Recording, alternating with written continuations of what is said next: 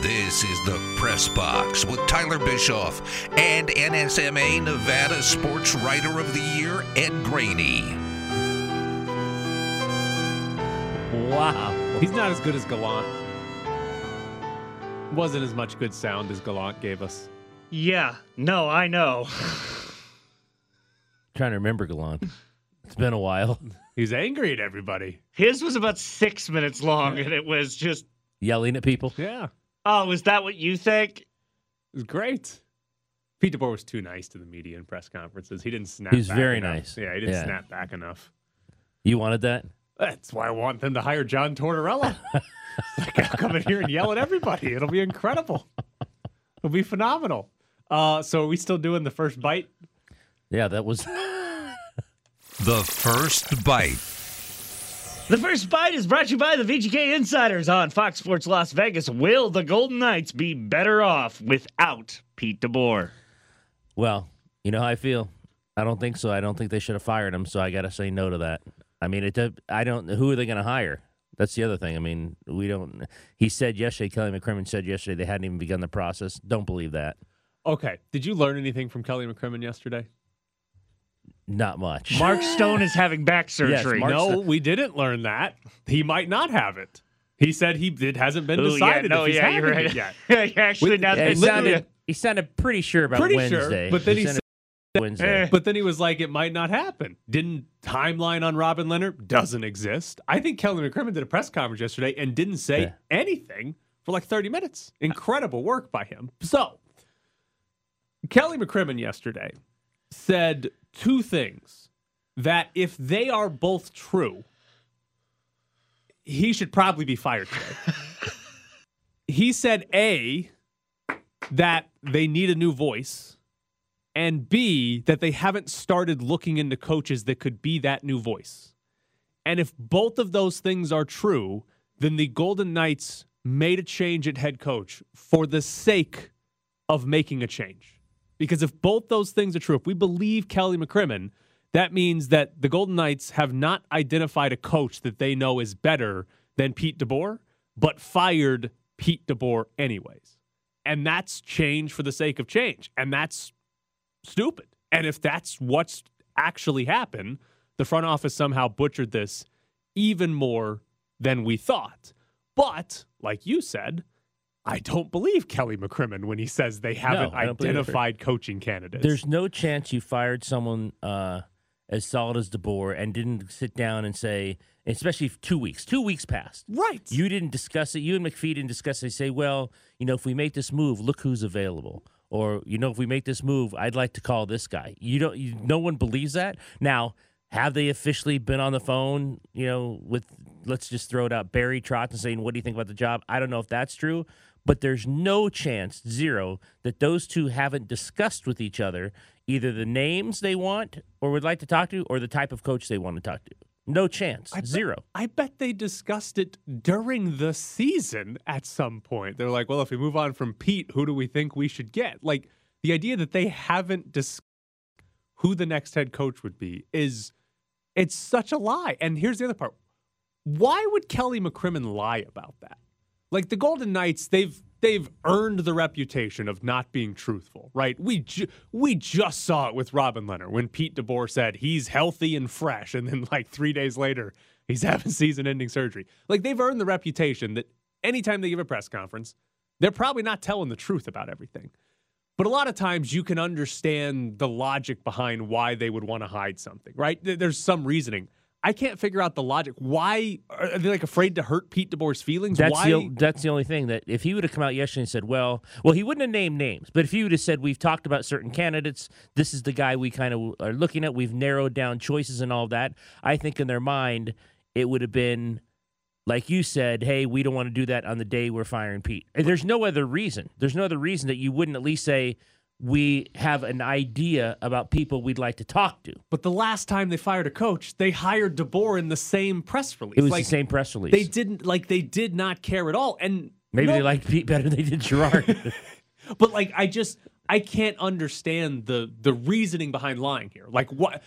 To me, it makes you look worse as a front office to come out and say, yep, we fired a coach who went to back-to-back conference finals, right? Missed one postseason, but we fired this coach and we have zero idea who his replaced. Like, that to me just makes you look bad.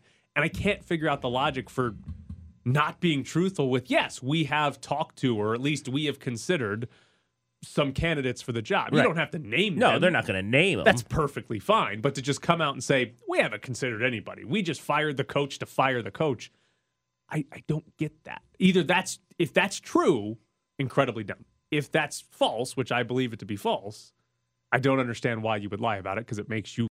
So I don't know. I just don't understand sometimes why they say what they say in press conferences. It's like they lie for the sake of lying sometimes. Like they just are like, we can't give them any information. Oh, they don't want to give us anything. Believe me. They read that thing in the New York Times about the Raiders, and they were like, "Whoa!"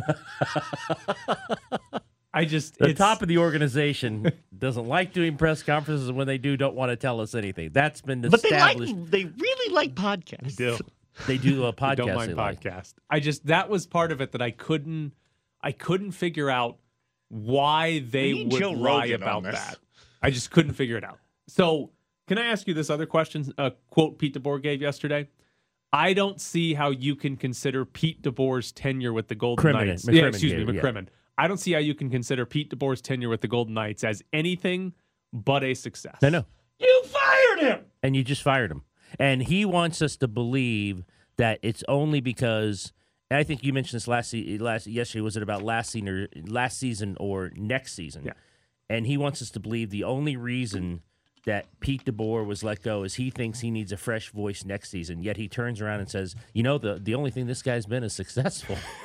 Like, what? What did you just say? So here's the idea of the firing being about next year and not about this past season. It's impossible for that to be 100% true, because you make a judgment as a front office. You make a judgment about next season and whether or not Pete DeBoer is the right guy based on what he did in the past. Right. And so if you're like, hey, we need a new voice. Well, why do you think you need a new voice? Because something went wrong in the past, right? And obviously they missed the playoffs. So you can't completely separate the two. You can't completely say this is all about looking forward to next season. The only way you look forward and make a prediction on next season is by looking backwards and seeing. Would Pete DeBoer's voice happened. would have been fine if they made the playoffs? Probably, right? Would it still been fresh if they made the playoffs? If they win 2 of those last 4 games or something and sneak their way in, probably. Yeah. Voice would still be fresh. They might still be playing right now. Yeah. As long as they avoided Colorado. Did you guys ever have a friend who would just like break up with people that it was like, you guys were super fine. What happened? Just, need something new. Like, that's what this feels like. It's just like you guys were super happy and you just were bored. Like Tyler said, change for the sake of change. Yeah. I mean, that's if you believe they haven't looked into coaching candidates, it's change for the sake of change. Now, let's say they hire Barry Trotz, right? If they hire Barry Trotz this week, then it's pretty obvious. You can look around and say, okay, they thought Barry Trotz was better than Pete DeBoer. And to me, that's perfectly fine logic. If that's what they did, if they turn around and said, hey, Barry Trotz is available, we think we can get him. We fired DeBoer, we hired Trotz. That's fine, but that's not what McCrimmon said yesterday. No. McCrimmon said, we fired the guy because we didn't want him around anymore. We need a fresh voice. Now we'll figure out who's going to be the head coach, which would just be he was very specific. He said, it starts today at 2 p.m.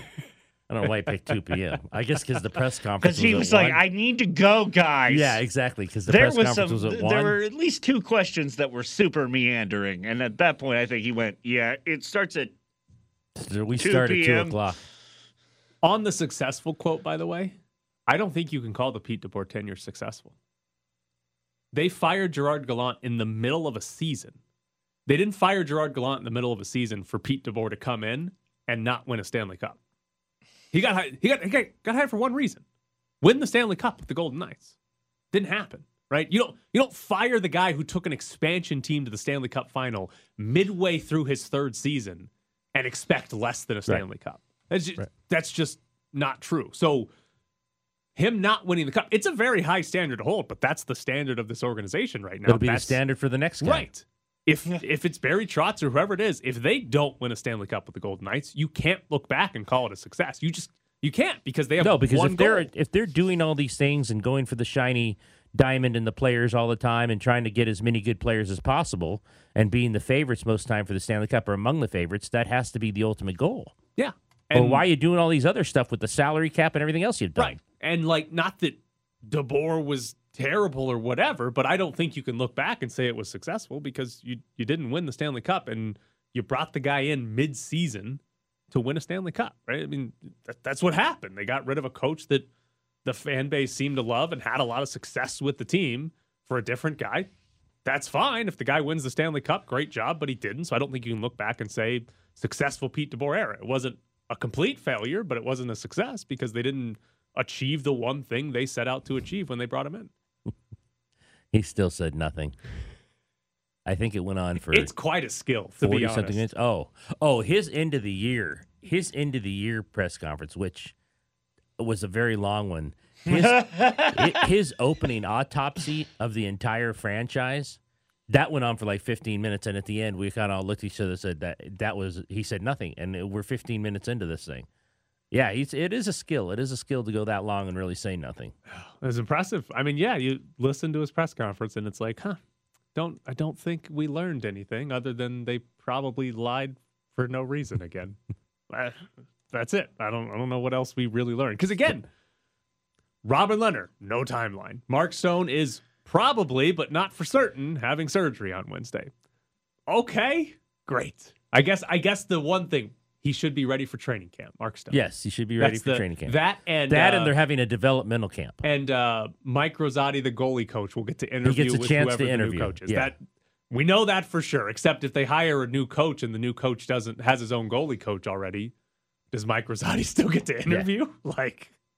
Well, he's also inheriting some people. Right. That's the other part. If you're Barry Trotz, if they like these assistant coaches, has Barry Trotz already okayed them? Right.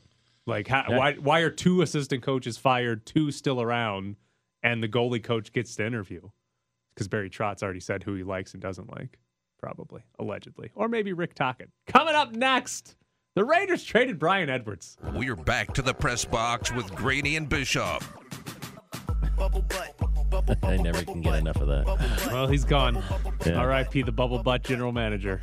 But he didn't draft enough. That was his ultimate flaw. We looked this up. Yeah. Alex Leatherwood, no bubble butt. What are they It's like doing he's there? got two pieces of like plywood back there. Like the number one position that they need a guy with a bubble butt, and they didn't even They draft didn't a guy get with a one. bubble butt. Unbelievable.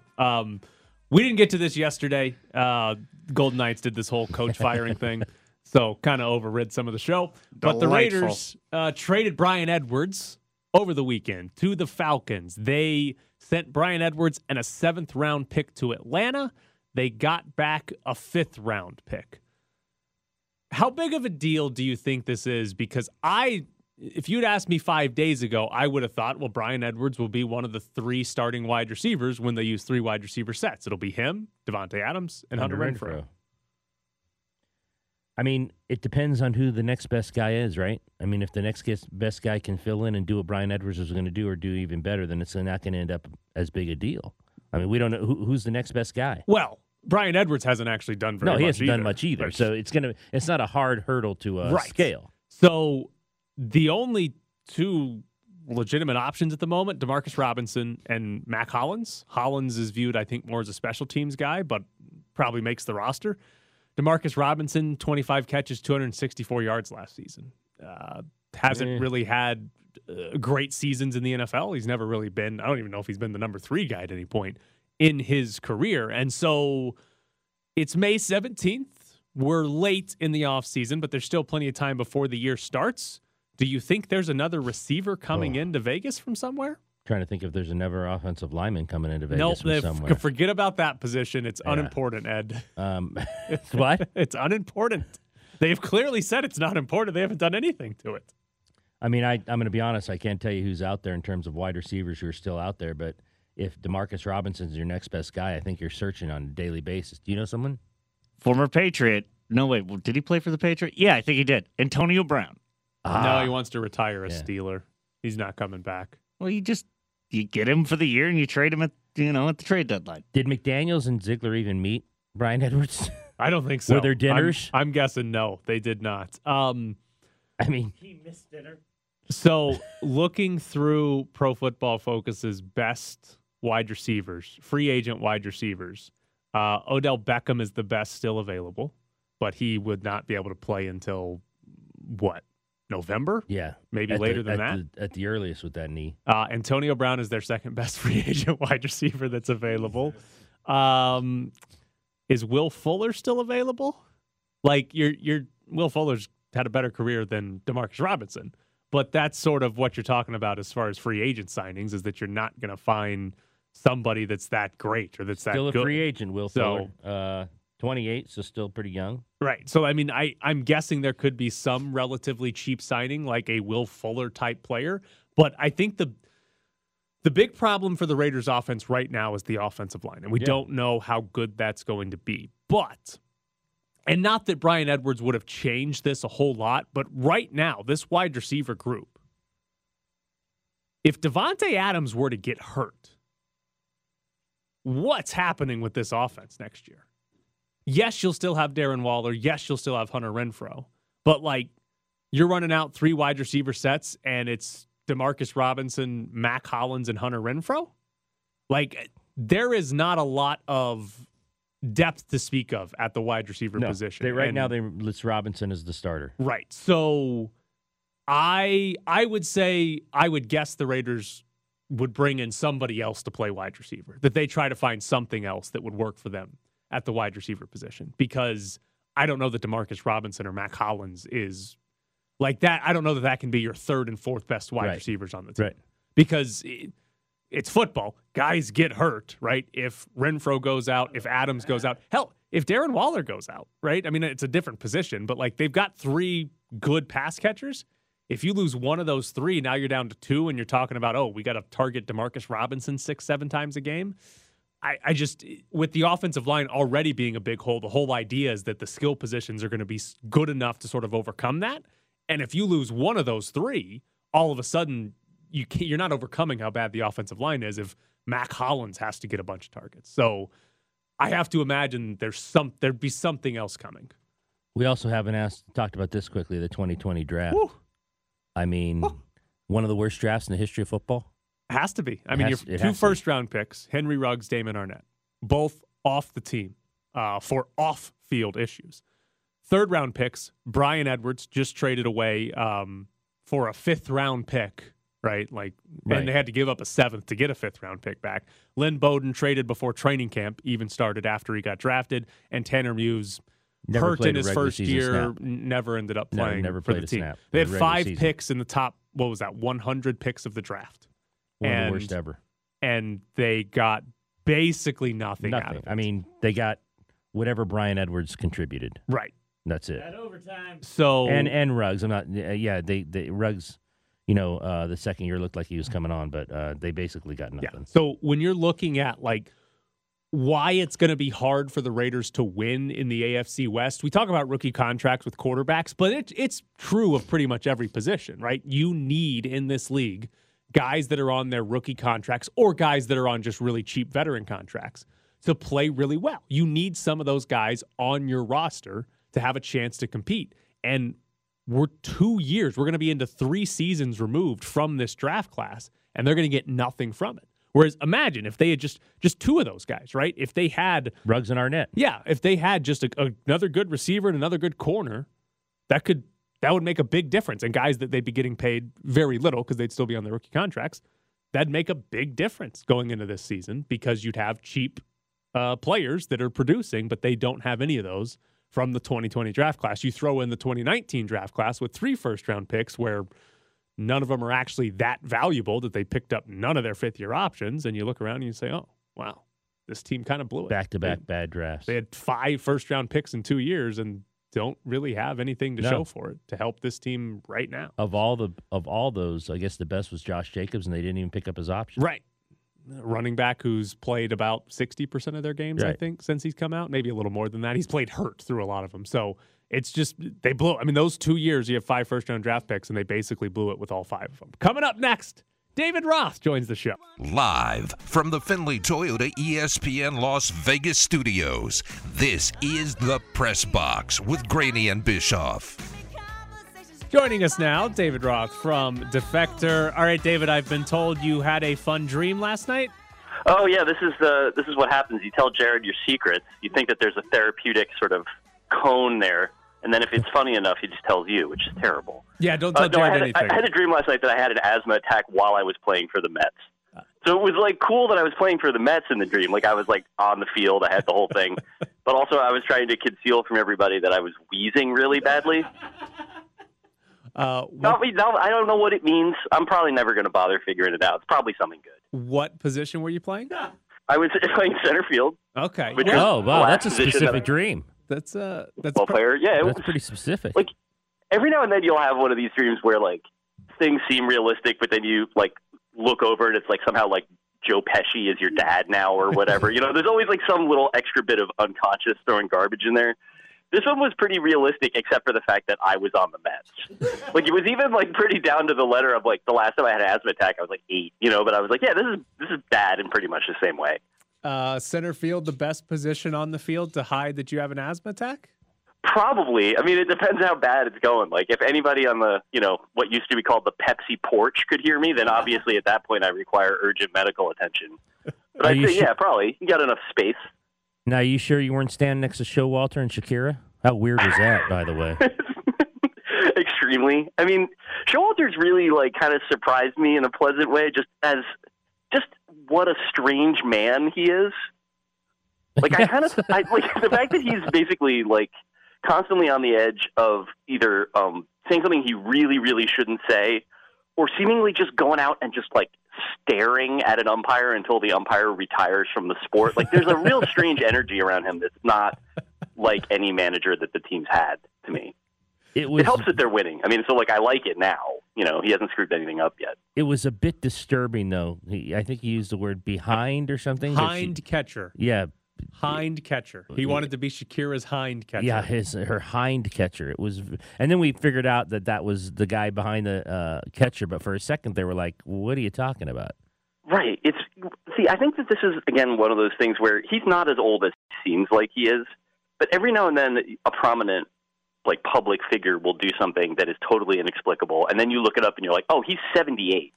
Like that's like some sort of like Korean War slang that no one understands anymore. Like a hind catcher is one of those things where like as a combination of words, like don't care for it. Like there's no way in which you're going to use that right? Like it's just you don't want to hear it. But at the same time, I feel like it's one of those things where like if you told me that was you know whatever a particular type of like duck hunting jargon from where Buck grew up, I'd be like, oh well, you know those are his beliefs. It's only May 17th, but are the Reds going to top losing while throwing a no-hitter the rest of the season? I don't know how they could, and yet at the same time, I sort of feel like given the way that their season has gone so far, I feel like it could happen to them like 3 or 4 more times. It's really incredible. Like it wasn't even one of those things. So when I was a kid, my friends are all Yankee fans, and they were like on a summer like baseball tour with their dads, and they were at the game that Andy Hawkins lost for the Yankees. He lost a no-hitter 4-0 to the White Sox at the old Comiskey Field, and that one wound up getting scrubbed from the books for the same reason that technically the Reds no-hitter wasn't a no-hitter because it was on the road, so it was only 8 innings or whatever. But that game they lost because there was like a bunch of really brutal outfield miscues. The Reds didn't even commit an error, and they still lost a game in which they allowed no hits. Like they're at a level that I have a really hard time getting my head around. And to the Pirates. Right. Yeah, I mean, it's one of those things where like you don't want to be rude, but like that's kind of an important point. I've been fascinated by Hunter Green, who's the pitcher that lost it, because it's a real like interesting sort of case study in how hard baseball is, because he's got like, I mean, by the numbers, I think it's like one of the most effective sliders in the sport. He also has the fastest fastball, and the fastest fastball is easily the least effective fastball in the sport. And so he's trying to figure out how to use them together. Before the game yesterday, I read this in a Baseball Prospectus post. I don't know this sort of stuff about the Reds off the top of my head. I want to be clear about that. Don't act like you're getting out of this. That's why you're on the show, is because you know random stuff like this about the Reds. I know, but I don't know like the opposing slugging percentage against pitchers' specific pitches. But I did read that going into the game, the slugging percentage, not the OPS, but the slugging percentage against Green's fastball was .908. He's like, isn't he like 20? Yeah, he's like 21 or 22. He was the second pick in the draft like some years ago, but he was like, an 18-year-old or whatever at the time. He's definitely got time to figure it out. Like, basically, he's completely flipped the way he uses those pitches from the start of the year. And so, like, it could be a weird, counterpoint, but it could work. That basically, if the fastest fastball that a starter throws is like, that's going to become his like show me pitch, and then it's just going to be he's a slider changeup guy. Like, by the end of the year, he could not just be doing that, he could be really good if he does that. It's just, he's with the Reds, so it kind of doesn't matter. Like, you could send him to AAA and he'd blow everybody away. Right. You can leave him in the majors and he figures it out while periodically giving up 5 homers in a game, Right. which he's already done this year. But like, one way or another, like, it kind of, this is the advantage, I guess, of being on like a 56 win pace or whatever it is they're doing, that like, you can just sort of mess around out there. It's just, I can't imagine it's much fun for anyone who really cares about the team.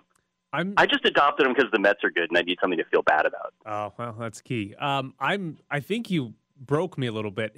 The slugging percentage against his fastball is over 900. So, like, Yeah. you're telling me people are averaging one total base per at bat against this guy's fastball? Yeah. I mean, some of it is thrown off by the fact that he did have a game where he gave up 5 homers and got like 7 outs. But it was like, yes, I guess it came down because he threw it like 25% of the time on Sunday in the no-hitter that wasn't. The challenge with it, I think, is just that like, it's really straight.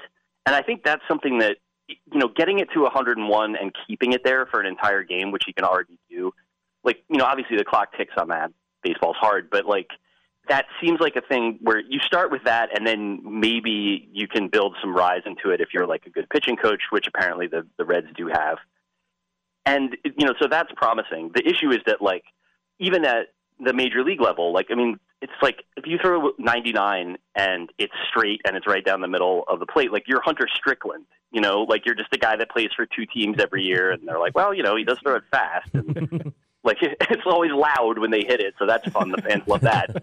I think there's something that, I don't know. I'm interested in watching how he figures it out. It's just, it's a really desperate environment. Like, there's definitely, you can see this in the NBA sometimes too, where like, if a situation is crappy enough, like no light escapes, and it sort of doesn't matter if you figure it out or not, or like, there's no way you could. Somehow I don't feel like it's there. He seems like a cool kid, and I want good things for him. Did we see the NBA championship between Boston and Milwaukee when Boston won? I mean, I felt like they were the 2 best teams in the playoffs by the end of it. I am still blown away by the Suns thing. Like, as good as the Celtics were when they turned it on, and I feel like they played great that whole series. There's just only so much you can do with Giannis. I feel like they defended him really well, and he scored 40 points in every game. They just got enough of the rest of the stuff right. They look like really, really good to me. But the rest of it is all, I'm, sort of trying to gauge how much of it is teams collapsing under, the weight of their own bad vibes or bad coaching or bad luck. Like, I still don't know if the Heat are any good. I just know that, like, again, the Sixers need to be, like, marked down 70% and put on sale. Like, but I don't know what that means. Like, I don't think the Heat are bad.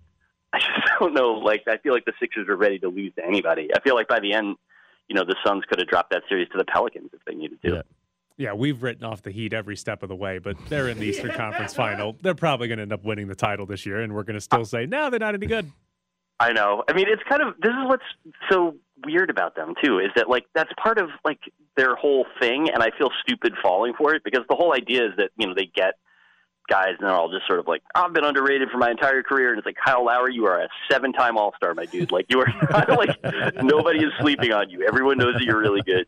But that, like, and yet somehow, like, that mindset does sort of work to me. Like, I mean, I know how good Jimmy Butler is. He's probably a Hall of Famer. And yet there's still something about him where I guess just because of the way that he scores, like, he scores like a guy from, my youth for the most part. Like, there's a lot of, like, mid-range stuff and, driving layups and all that. That, like, I don't know. Like, I guess maybe it's just how different they are than the other teams. But I take that as them being somehow less, and it's obviously wrong at this point. Before we let you go, was Michelle Tafoya's tweet complaining about the Angels broadcast worse than the Reds throwing a no-hitter and losing? I think it was, in the sense that, like, the Reds throwing a no-hitter and losing. At this point, the Reds are kind of just like baseball's weird pet. Like, they do something strange, and you're like, oh, look at this guy. Like, he fell off the couch again. Whereas Tafoya, like, threw her career talking about sports on TV away so that she could go work for that candidate lost, by the way. She was going to go work for like a conservative gubernatorial candidate in Minnesota. And now this is what she's going to do. She's going to complain that there's too much Shohei Ohtani on TV, a position that, as the ratio of that tweet indicates, is shared by 0 humans. Nobody's like, get this guy out of here. Like, I want to know more about what's Anthony Rendon's favorite restaurant? No one cares about that. Like, you get the coolest guy in the world on your team. Like, God. All right, David. One-word answer. Does your dishwasher work? I can't give you, well, no. Okay. It's the one-word answer. Find out next week. Another update on David Ross dishwasher. Thanks, David. Thanks, David. Appreciate you. Have a good one. The Michelle Tafoya tweet. At Angels broadcast. Enough with the Ohtani baseball chatter. One of the most What? one of the most exciting, popular, fun, cool dudes, like he said, to watch. Well, hold on. Was he pitching, hitting, stealing, or like doing something cool in the field? Yeah. I'm not Like, going to lie. what was the chatter? I don't care what he was doing. There was I at don't care one if he point was sitting on the bench. he was eating a cookie during one of their sitting games on the bench, and I looking was at like, that iPod. I want to see the guy eat a cookie. Yeah. I don't want to watch the rest of the Angels play. Let me see. The Astros and Angels are going to play the entire year for the AL West, and I want to see Shohei Ohtani every second of every Angels game. I want them to lose every single game they play, but Ohtani's great, and I don't think we can have That was enough just out of the Ohtani. blue? Yeah, I guess she was watching it. I don't know, but she just tweeted, enough with the Ohtani baseball chatter. How lost can you be? I don't even care about Mike Trout because Shohei Ohtani's on that team. And Mike Trout actually is like, if you ever watched any of the Angels like home broadcasts, he actually has a personality. Oh, Mike Trout? Yeah. Yeah. You gotta, Yeah. you gotta like dig deep. You got to dig, but he does. He just hides it from everybody. Coming up next, who's going to play for the NBA title? Sport. You're sitting in the press box with Graney and Bischoff on ESPN Las Vegas. Follow them on Twitter at Ed Graney and Bischoff_Tyler. Who's that? Patrick Beverly. I agree with him. There's 4 teams left in the playoffs. Who's the best player left in the postseason? Jimmy Great Butler? question. Overall, Who's the best? All the 4 teams left. If you were drafting, starting a team, who are you taking? How's Steph's ankles? I might be taking Jason Tatum. I think that's the right answer. Yeah. I might be because taking he is Jason Tatum. he is the best player on the 4 teams are Steph Curry, Luka Doncic, Jason Tatum, and Jimmy Butler. 2 of those 4 are good offensively and defensively. Right. And I think Tatum is better than Jimmy Butler. But Luka Doncic is so good on offense that it might have to be Luka because of how good he is offensively. And the Mavericks defensively just dominated Phoenix for 2 games. So there's definitely an argument that the Dallas Mavericks, that Luka is not so bad defensively that you can't hide it, that you can't cover it up. Right. That he's competent enough that what he does offensively He's is good. big. Overrides it. Right. But I think it's those 2 right now. It's Luka or Jason Tatum, and it's just a matter of, do you want a true two-way player in Tatum, or do you want the best An incredible offensive player Right. that's left in Luka? But I think of those I 4, would those take would be to Tatum. consider. I think I'd take Tatum too, but Luka's offensive game has been tremendous, and he's better than Tatum on that end. And Yes. if you can build a team around him that's good enough defensively, then you can make sure it's like with Steph Curry when the Warriors were on their best run, right? Curry's never been a Right. great defender, but the Warriors' team defense was good enough that it didn't really matter that Steph Curry was a below average defender. They could hide it. We're really good. But yeah, They held LeBron to 25 points a game. is it weird that none of the top 3 in MVP voting are playing in the conference finals? Jokic, I mean, Embiid, and Giannis all out. Yeah. I guess it's somewhat strange, Like- but it's not. It's a team game. We've just been so accustomed Embiid? to Embiid, Giannis, and Jokic. Okay. We've been so accustomed to best player is the reason you win in the NBA. And maybe Luka's on his way there, but I don't look around and see Curry, Luka, Tatum, and Butler, and I'm not like, oh, those are 4 of the top 6 players in the league. Like maybe Luka's in there, maybe Tatum might be in there at the end of this postseason run, but it's not a season where we have been dominated by, the best players and the 3 or 4 best players in the world have their teams at this stage. In the stage. Which is what maybe LeBron ruined it for us, but like what I was used to seeing was like LeBron was the best player in the league for a decade, and he always was in the finals. Yeah. And now and Giannis did it last year, and Giannis is probably the best player in the world. And you can throw Steph Curry in there. I don't know if did anybody ever consider Curry the best player in the world? Only unanimous MVP, right? Like most influential because of his shooting and how it's changed the game. But was he ever truly like? Was there at any point where you would have taken Steph Curry over LeBron James? No. In that 4-year stretch, where they not played at all. every year? No, So not even close. He was never truly the best. Even if he wins MVP, he's never truly like considered the best. I But mean, he was in the top 5. is Jokic the best player in the world? He's won 2 straight. If I was picking a team, I'm taking Giannis over everybody. Right. But Jokic is in the conversation, right? I mean, you put him up there. The thing with Jokic is sort of the same conversation with Luka. What's he giving you on the defensive end? Where Giannis is giving you tremendous value on both ends of the floor. So I'm taking Giannis over everybody at the moment. But like the start of the playoffs, I would have put Kevin Durant in that conversation too. And Kevin Durant doesn't defend anybody at the moment. So there you go. But yeah, those are your top. It's just I don't know if I like this better or not in the NBA because there's more, parity in the NBA where the 4-seed Mavs are here. The Heat, we can say for the entire season, I don't think they're very good, but they're in the Eastern Conference Finals. But there's always been something about the NBA where, like, I like watching LeBron James play, even if we see it every year. I've always enjoyed LeBron in the finals. Hot takes. Who plays for the final? I'll go shock. I'll go Warriors Celtics. Shock. Okay. For the sake of being different. You'll go Mavericks. Celtics. All right. Okay. Heat Mavs. That'd be boring. I'm just trying to give the Heat something. I will be I'm scared of Jimmy Butler. Satisfied with any matchup as long as the Heat are not involved. Keep Miami out of this.